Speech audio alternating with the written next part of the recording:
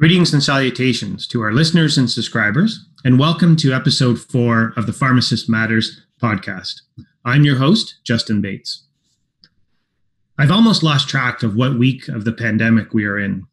It has been an interesting era to observe how society continues to adapt to the restrictions of movement and practicing social distancing. In Ontario, we have entered into phase 1 of the economy reopening. And already phase 2 is delayed as new COVID-19 cases emerge. I'm sure we all saw the news of people gathering at beaches and public parks with the warmer weather upon us. As more time goes by, it becomes increasingly difficult to ensure that the public adheres to the safety measures. I know I'm going to find it very interesting to see how many of the consumer behavior changes will stick around and what types of healthcare transformative forces will impact how healthcare is delivered. One of the thoughts I have, for example, is how will virtual health continue to be offered as a service? Is it here to stay? We know that the technology has been around for some time, but the adoption of it has been hit and miss. One of the hopes I have for this new era that we're entering into, or the new normal, as many people say, is to ensure that we continue to offer these types of services to patients, be it in pharmacies or through technology and virtual care. Other questions I have is, will working from home be more accepted and a permanent part of corporate cultures moving forward? What's the impact to real estate in downtown Toronto and other major cities? Will we need as much square footage? And how will we measure the productivity and outputs of employees? If we think about it from a pharmacy perspective, if we don't evolve our practice models and seize this opportunity to showcase our value and realize less reliance on the dispensing activities as the primary source of revenue for pharmacies, I believe firmly that the role of pharmacists will become obsolete. We know that artificial intelligence and automation is going to take on a greater role in terms of the core dispensing activities. And if we don't embrace this change of getting more expanded scope of practice with the corresponding reimbursement to truly help patients manage better their health, then we will miss out on this opportunity to pivot. It's not all bleak, because there are great opportunities to shift our advocacy efforts with respect to how can we play a greater role to help patients manage during the pandemic and beyond. At OPA, we have shifted our advocacy efforts onto a 3-point plan to help the government reopen the economy and support public health efforts. This includes investigating the role of pharmacies in providing testing for COVID-19, which assumes the appropriate level of personal protective equipment. And certainly testing can go beyond COVID-19 into other areas of diagnostic and rapid testing for strep, as an example, or rapid HIV testing. But for now, let's focus on what can we do similar to the US, and what kinds of models do we need in order to provide a solution to increase capacity for testing of COVID-19. The second point in our plan is to ensure that the high-dose flu vaccine is included in pharmacies. This has been ask of OPA for several years. And given the spike in demand that we're seeing in Australia, upwards of 25%, because patients, the general population, is looking at this and saying, I better get vaccinated. So with this upcoming flu season, it's going to be more important than ever to ensure that pharmacists are the gatekeepers to discerning who should get the high-dose flu and who should get the regular dose. We also need to ensure the distribution of the future COVID-19 vaccine is in pharmacies. We are the most highly accessible healthcare provider and a convenient destination for patients. And as we have witnessed in the past with the flu shot program, patients overwhelmingly prefer to enter a pharmacy for a flu shot. In addition to all of that, we can play a critical role in tracking the data for public health purposes on who has been vaccinated within the population. Now, in addition to our 3-point plan, we continue to advocate for the implementation of a government-funded common ailments program and enabling therapeutic substitution to help manage drug shortages. As we have seen with some of the recent surveys, drug shortages continues to be a challenge, and we need to make sure that Ontario pharmacists have all the tools in order to appropriately and safely manage patients. I'm also excited to announce that we will be launching an advertising campaign in the coming weeks and months to celebrate the profession and underscore the value of pharmacists to both government and the general public.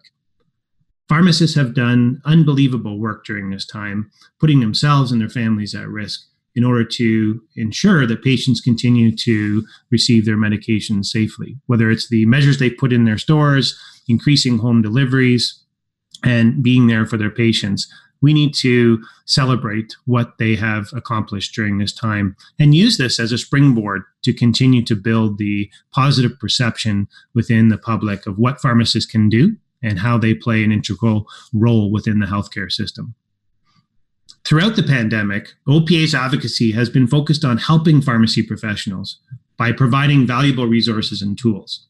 You will have noticed through our social media platforms, as well as through our member communications, that we've developed a number of guides that provide resources for pharmacists, whether it's from sanitization of their stores to PPE, to how to generally manage patients through this pandemic. Today, I would like to talk about two specific areas that have been a focus for OPA since the pandemic began. The first area is PPE, or personal protective equipment, which we know has been a constant issue for pharmacy professionals and other healthcare providers. And early into the pandemic, OPA partnered with a company called Ronco to try to get PPE into the hands of as many pharmacists as we possibly could. Joining me on the program today is Johnny Paspalowski, and later in the program, joining me will be Jason Kreller from Relief Buddy to discuss our partnership with OPA members. Earlier in the pandemic, both organizations jumped into action to bring a needed solution to pharmacy professionals. Let's start with Johnny. Johnny is the Director of Business Development for Ronco. Ronco is a North American manufacturer of personal protective equipment. Johnny has been with Ronco for more than 9 years. Johnny, tell us about Ronco and why Ronco stepped forward to provide this needed service to pharmacists in Ontario. Most definitely. Thanks for having us, Justin. A little bit about Ronco. So Ronco is a world-class manufacturer of PPE. We've been in business since 1996. The reason why we stepped forward to provide the needed service in the pharmacy was our understanding that the pharmacy segment was not being provided with the necessary PPE during the pandemic. I had the opportunity to connect with the senior leadership team at OPA, which supported the statement. Once we had identified the need, we set forth an objective at Ronco to provide pharmacies with PPE in order for them to perform their applications in a safe manner. Thanks, Johnny.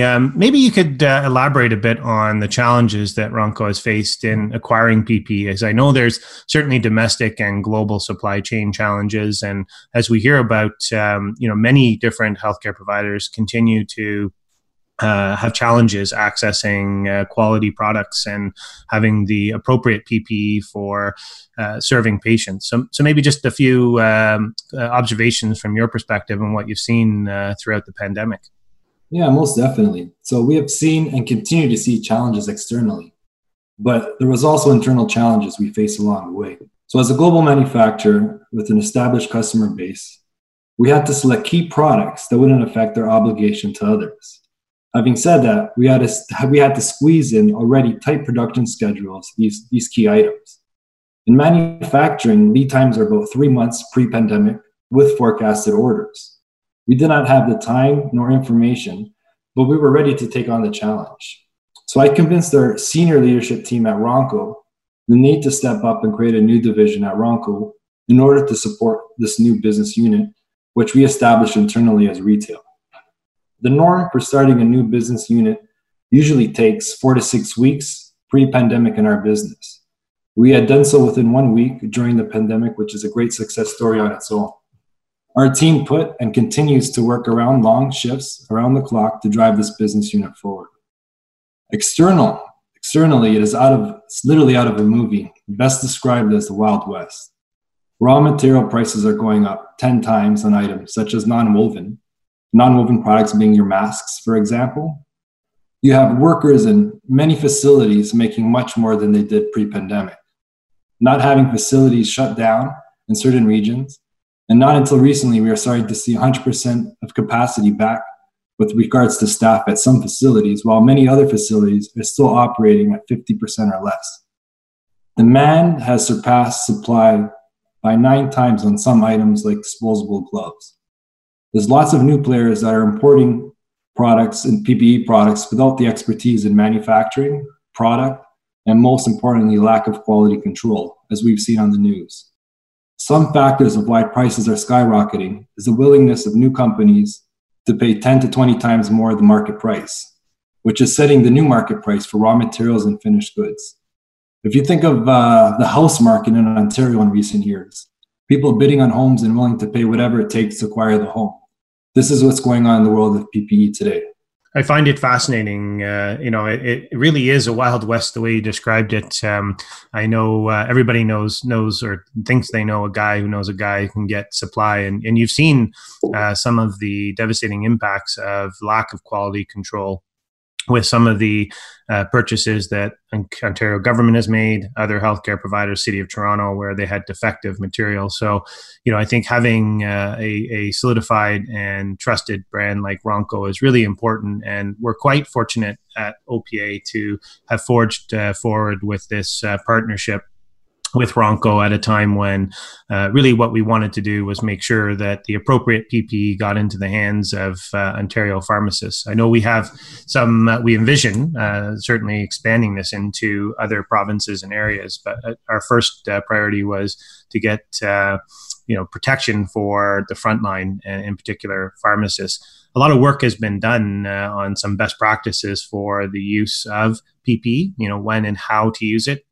Education by the Canadian Pharmacists Association, among other provincial and federal national associations. But it's been really helpful to be able to demonstrate the value that we've been able to offer our members and non-members.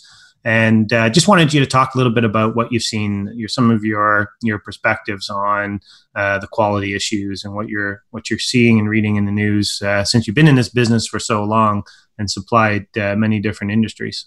So what I've seen, so there's been lots of new players in the market. And when I say lots of new players, a lot of them for the greater good. And the challenge that they're having is it's not a presence in the countries that they're manufactured. So if you look at, for example, the majority of raw materials of non-woven. So when I say non-woven, that's the main raw material for masks, for example, and other products like bouffant caps and balaclavas. But in general, you're seeing they don't have a presence in China. Like you said, Justin, someone knows someone who knows someone who has the money to purchase the products and sell it here domestically in Canada. Whereas Ronco, we actually have an office of where we have some of our staff for quality management, as well as we sell domestically in China and have for many years with distribution centers across China, and as well as a very intense quality unit in China where everything is manufactured is to our specifications, of course, and where we have everything's going to be. There's room for in manufacturing. There's room for when it comes to quality for error, so to speak.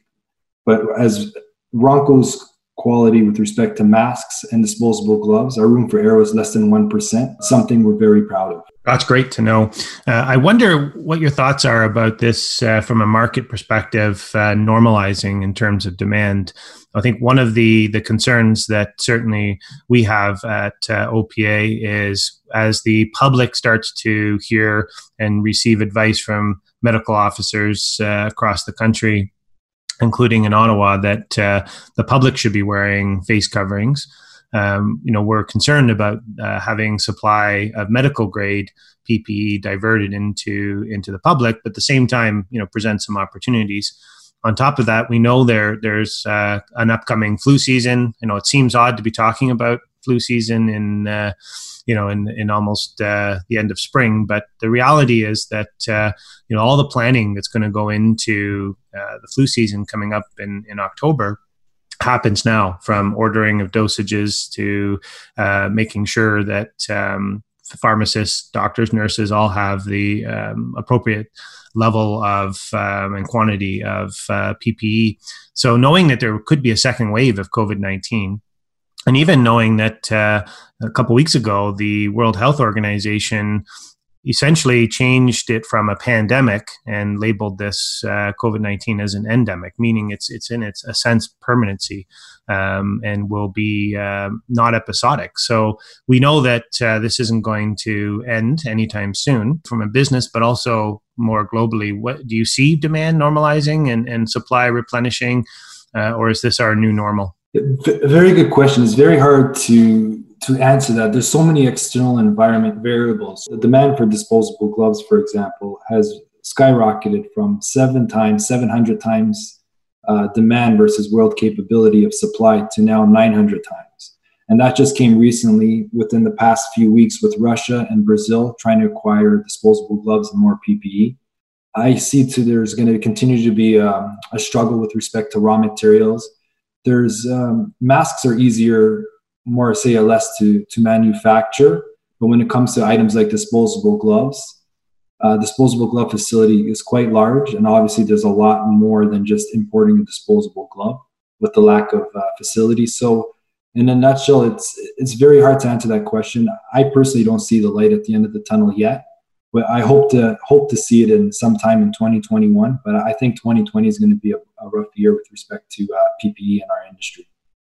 Yeah, undoubtedly. So in some ways, this is a new business opportunity to be involved in the pharmacy market. Maybe you can just comment on pre-COVID-19. What was Ronco's primary target markets? And I know you've done some excellent work to re-engineer some of your internal processes to be able to accommodate doing some of the individual orders and drop shipping, logistics, and order fulfillment, and we've certainly now come up with what I would call a very well-oiled process for pharmacies in Ontario. But prior to all of this, what was Ronco's target market? So Ronco, we're a manufacturer, so we're not a reseller. So our target markets were pretty much food processing. So in Canada, Ronco is a very, very strong player in food processing, in pharmaceutical manufacturing, as well as industrial manufacturing, but our strongest market vertical globally would be food manufacturing. We have a little bit of a focus to our resellers with respect to the medical industry, where they sell to hospitals and other medical applications. But in terms of our current customer base prior to partnering with OPA and the pharmacies, our largest one would be food processing, followed by pharmaceutical manufacturing. Knowing some of the challenges around quality, how can the average person be assured of the quality of the product and the medical licensing side? What advice would you have for people, whether it's the general public or healthcare professionals that are looking at these types of products? I'll start off by saying this: Photoshop is an incredible tool. We've seen a lot of, we've even seen our certificates circulate in the US, and I'm not too sure if I've seen it in Canada with a lot of Photoshop over our documents. But what you can be assured is with working with Ronco is a quality-focused organization. Our mission statement states is we're able to provide our customers with consistent quality products to enhance user safety, confidence, and productivity at competitive prices. Our main objective being is to provide consistent quality products. You will find a lack in quality in the market today from others during the pandemic, as most players are reactive to present-day opportunities. Ronco has 2 quality control teams, both in Canada and in China, as I was mentioning earlier, and all Ronco employees are dedicated Ronco employees. We don't use any agents in order to adhere to our strict policy. Ronco has ISO 9001 for quality management systems. We're also ISO 13485 for the medical, and we also have a medical device license. Our quality manual and policies are online for everyone to view. We are known globally as a quality leader in the market. Our business principles are based on 3 Qs for quality, with respect to quality in processes, quality in service, and quality product. Ronco also has a clean and safe guarantee from the raw materials we source to the manufacturing facilities to control the product. When it comes to quality in a nutshell, you can see where Ronco really strives with quality. It's at the end of the day, it's someone can know someone who import a product or to get a medical device license under the pressures of the government to get key supplies. Ronco has been driving quality, and all our certifications have been from the 1990s, and we continue to adapt and keep up to date with all the ISO regulations, being a global company. I like the three Qs. I think that really resonates with people. And it is important for people to understand what's authentic and what's not, particularly as it relates to the greater need for protection and safety to keep our frontline safe. I think one of the things that really grates on me is healthcare professionals that either don't have access to the appropriate PPE and are putting themselves and their families at risk, or have access to defective PPE. So I think this is a critical conversation for people to understand that they need to do their due diligence. And on that front, I don't know if you're aware of this, Johnny, but the government through the Ministry of Health has a website where they list a number of PPE suppliers.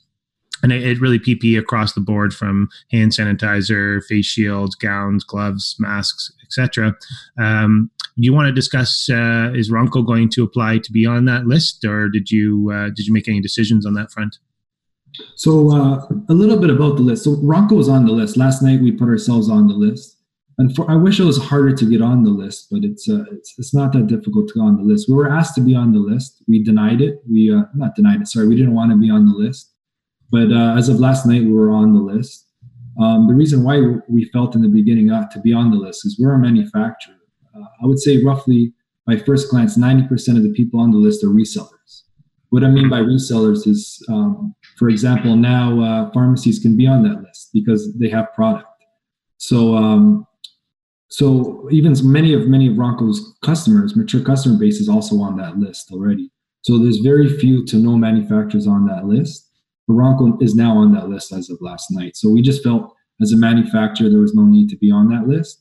But many people, I think it's the knowledge of that list, what it really means. A lot of people thought that those were a lot of manufacturers on that list, but at the end of the day, there are resellers. So people who import products, who buy products locally here and are reselling it are on that list, but not all of them. And now Ronco is on that list. Well, that's actually great to know, and appreciate that up-to-date information. So I just wanted to say again how appreciative OPA is of Ronco stepping up and providing this needed service for pharmacists. I know in terms of our advocacy to government on behalf of our members, a lot of what we're talking about is we shift our focus into scope of practice and providing certainly more capacity in the healthcare system, whether it's related to testing or clinical services. And I do think we're going to see a hybrid model move forward of more virtual care and hands-on clinical services in stores. But I do think the need of PPE is going to drive a lot of that decision making, because without the appropriate access to PPE, there will not be much appetite within the profession to provide these services. So it goes hand in hand, so to speak. Access to the PPE, continual and sustainable access will drive a lot of the ability to not only reopen the economy safely and ensure that we continue to not see new cases emerge of COVID-19, but also to continue to have all healthcare providers step up and provide the much needed services. We all know that physician offices, some of them have closed, and that has put an influx of patients into stores, pharmacies, and other healthcare providers. So, this to me is one of the linchpins of successfully opening the economy and keeping patients and consumers and healthcare providers safe. So, thanks again, Johnny, for all that you're doing, and we're very appreciative of the partnership. Thank you for having me, and thank you, Justin. I appreciate the partnership with OPA as well. Thank you. Great. So at this point in our program, I wanted to shift focus to have a conversation with Jason Kreller of Relief Buddy. Jason is the president and co-founder of Relief Buddy. With roots in family business, Jason has a background in working with small business owners, specializing in private capital markets and estate planning. Jason started with Relief Buddy to help create a better staffing solution for the pharmacy industry. Jason, I've heard a lot about Relief Buddy over the last several months as OPA and Relief Buddy have been in various discussions. But I think it would be helpful for our listeners to have a better understanding of what it is that you offer as a service, and a little bit about the company. I know you were one of the first to waive fees so that pharmacies could remain staffed during the pandemic, which I think is a great indication of your commitment and passion for helping during these unprecedented, challenging times. But why don't you elaborate a little bit about the company and our partnership? Okay, thank you, Justin. I just wanted to take the time to thank you for having me a guest on the podcast today. It's been a pleasure working with the OPA so far and furthering our partnership. Relief Buddy, we are an automated relief staffing platform for pharmacies. So what we've done is we've modernized some of the traditional ways that pharmacies had to procure relief staff for their pharmacies. And by doing that, we've been able to create an efficient platform that also saves pharmacy managers and owners time. It allows them to have more control over who they're hiring for their relief staffing needs. And due to the fact that we are an automated platform that is available on the iOS and Android platforms, we're able to cut out a lot of the overhead costs, which means that we can pass those savings on to the industry. So we charge generally less than half the fees of a traditional agency type of staffing solution, which means that those savings get passed on. So we can offer higher wages and attract great quality so the pharmacies can have great staff coming in to fill their gaps when they need them. One thing that we really value as a company that is, starting out and growing and very passionate about the industry is that we're highly committed to being part of the pharmacy community and working with industry stakeholders such as the OPA to help contribute in many ways. Now, when the COVID-19 pandemic came about, there was definitely a number of challenges specifically in the pharmacy industry. And the first thing that we thought of as a company was, what can we do to help and contribute and do something for these folks that are on the front lines? There's a lot of uncertainty. There was a lot of nervousness. And the one thing that we thought we could do was waive our administration fees. So what that meant was we could put a bit more money into the pockets of the pharmacy professionals that were really, putting themselves on the front lines, taking the risks, having to deal with the fears. These people are family members, they're, having to go into work. And, one thing we thought we could do as a business and show our support and show that we had their back was waive our administration fee. And to my knowledge, we were actually the first company to do so. And we were it was very well received, and we were more than happy to do it. So for the months of April and May, we had waived our fees just so we could do a little bit for the community, put a little bit more money back in their pockets. And the OPA relationship has been extremely beneficial for us because we have a resource where we can reach out and determine, different ideas. We can get really good perspective on things that are up and coming and really get a good ear to the ground in the industry, because we do have that commitment to working with the stakeholders and really helping be a great member of the pharmacy community. One thing that I know for certain is that consumers, whether it's B2B or B2C, have long memories, and how companies behave during times of crisis, particularly now that we're in this unprecedented time with pandemic planning and really uncharted territory. We all are learning from what we are experiencing in real time and companies like yourself that go the extra mile, so to speak, and really think about it from good corporate citizenship and how can you help. We'll have, I'm sure, long-term brand equity from doing things the right way. So we definitely appreciate that, and I think that's a strong signal for your company's commitment and dedication to the profession.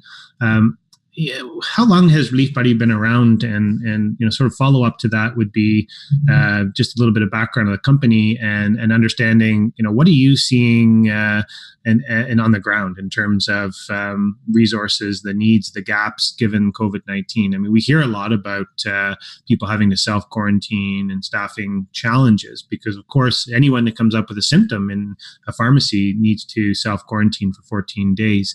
So, but I wondered from your perspective, what are you seeing? Because you have, I'm sure, a lot of that data through the app. Right. Yes. So to answer your first question, Relief Buddy had started in late 2018. The concept was started by a pharmacist. I was introduced to them. They had just, got a platform off the ground, had a great concept. Knew that I had a number of relationships with folks in the industry. And in January 2019, myself and a couple of other partners, we took over Relief Buddy and we designed the new platform as you see it today. We started out last year doing things the manual way. So we acted very much like a traditional agency. However, we did have the lower fees attached to our services. But in December 2019, we finally went out live with our enhanced platform and have been functioning on that new platform since. So one of the things that we saw, because as you said, there was a lot of different,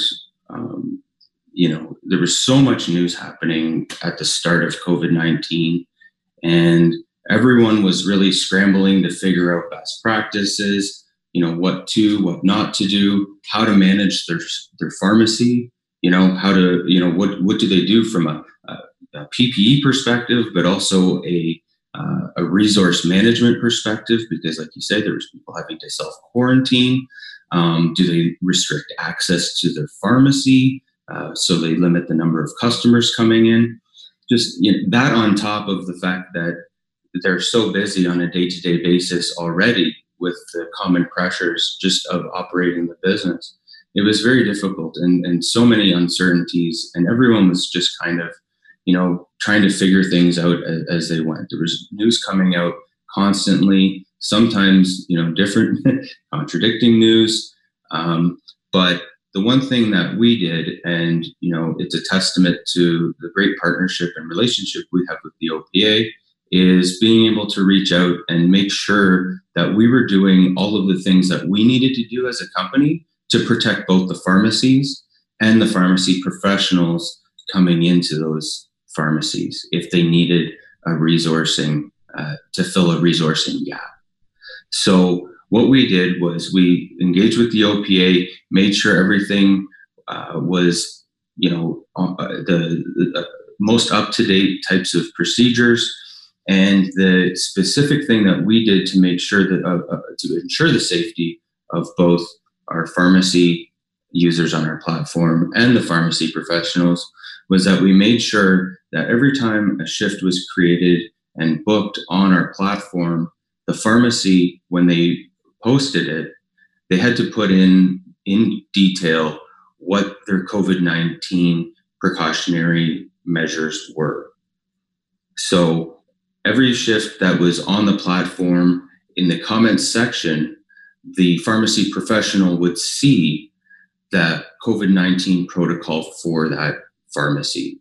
So if it included having PPE equipment available, plexiglass, in different areas of the store, specifically the front counter, if it included limited access to the pharmacy, all of those different types of things, because we wanted the pharmacy professionals that were looking at the shifts to consider whether they wanted to take them or not, whether they would be comfortable based on the COVID-19 protocol that that pharmacy had been following. So that was very important. And then on the other side, we also wanted to make sure that the folks that were going into the pharmacies weren't going to be provided, creating a risk to the pharmacy, right? And make sure that, they hadn't been traveling, different, types of things like that, to make sure that both sides were protected. So those are some of the things that we did to make sure that people were safe. Sounds like you've made a lot of changes to the app in order to adapt to the current circumstances, which is great to hear. One of the things that I learned that you engaged on was to help pharmacy graduates who can't take their exams. Maybe you can elaborate a bit on what that initiative is all about. Yes. Once again, just like any business, the need to be agile is paramount, especially, when you're a technology-based company. So what we did is, we really like to have a good pulse on the industry and what was going on, and we followed things very closely. One thing that we found was there was a greater demand coming through for assistants and technicians. Now, that increase in demand is very difficult to manage because there's actually a limited supply in those resources from a temporary staffing perspective. So the one solution we looked to was, there was a unique opportunity right now because, those fourth year grads hadn't had the opportunity to finish off their final exams to be fully licensed. So since there was this, need for technicians and assistants and other staff, we talked to the OPA and engaged with our partners at the OPA to talk a little bit more about the dynamics and how this could actually, work, and how we could integrate this into the app. We actually worked with some of the folks at the U of T and engaged with them as well to talk to them about how they could potentially reach out to their membership, their students, to get the word out about the changes that we were making. And we worked with our development team in order to create a new role. So what we did was we created a new role for students and interns. So those fourth year grads were actually considered on the Ontario College as interns. So yes, they could do a lot of the things that a typical pharmacist could do. They did need a little bit of supervision, but what that did was that allowed us to create a resource and adapt so that we could take on the increase in demand in different roles, and also provide opportunities for those folks that unfortunately had got caught in the middle with all of these things going on. So it was good because we were able to engage once again with the industry stakeholders to provide and adapt and get a solution out there that met the needs of the changing times. It's really fascinating to me how you have evolved the app and really filled some gaps for pharmacists and pharmacy professionals. Maybe to conclude, it would be great to hear from you on the model and what it means to keep it in the family. You talked a little bit about waiving fees and some of the referral programs, but just to emphasize this as a keep it in the family business. Right. Well, I'm glad that you asked that, Justin. So that is one of our philosophies at Relief Buddy is, like I said, we're passionate about the pharmacy industry. We like to, and yes, I do use that key term, keep it in the family, and I mean that when we talk about it. So what that means is, we like to give, so we're a resourcing company first and foremost, human resources. And what we like to do is offer as many opportunities for those in the pharmacy community as possible. So one of the things that we've been doing is offering employment opportunities for pharmacy students. So we've had a number of pharmacy students working with us. We really want to give them the opportunity to earn some money and be able to work in a capacity that helps them develop other skills outside of working directly in a pharmacy practice, but learning some of the other types of skills that could really complement them and create, leadership skills and things like that. So when they go on in their careers, they have other skills that they've developed and been able to adapt and apply when they get out into the industry. So we're really passionate about helping those folks out. We have referral programs where we like to, give back to the folks that, refer us to other people, whether it be for permanent positions, things like that. So we really like to, find different ways for, the pharmacy community, especially the pharmacy professionals on the platform to earn different sources of income, right? So we're really passionate about that. We're going to continue to, try and employ as many people as we can that are directly related to the pharmacy community and keep it in the family. Thank you, Jason, for sharing your insights and additional information about Relief Buddy. I feel connected to you in ways that, I think is worth describing because comically, I get Jason as a name probably about 50% of the time from folks, even though my name is Justin. Jason is one of the things that people seem to call me. But I feel like at this point in my life, there's no sense in correcting people. So I just go with it. So I can be Jason or Justin. Anyways, thanks again for joining us. I think that was really helpful for our listeners to gain additional insights into the partnership with Relief Buddy. On our next podcast in mid-June, we will be celebrating Pride Month with a series of special guests. I want to thank everyone today for listening to the Pharmacist Matters podcast. And until next time, be well and stay safe.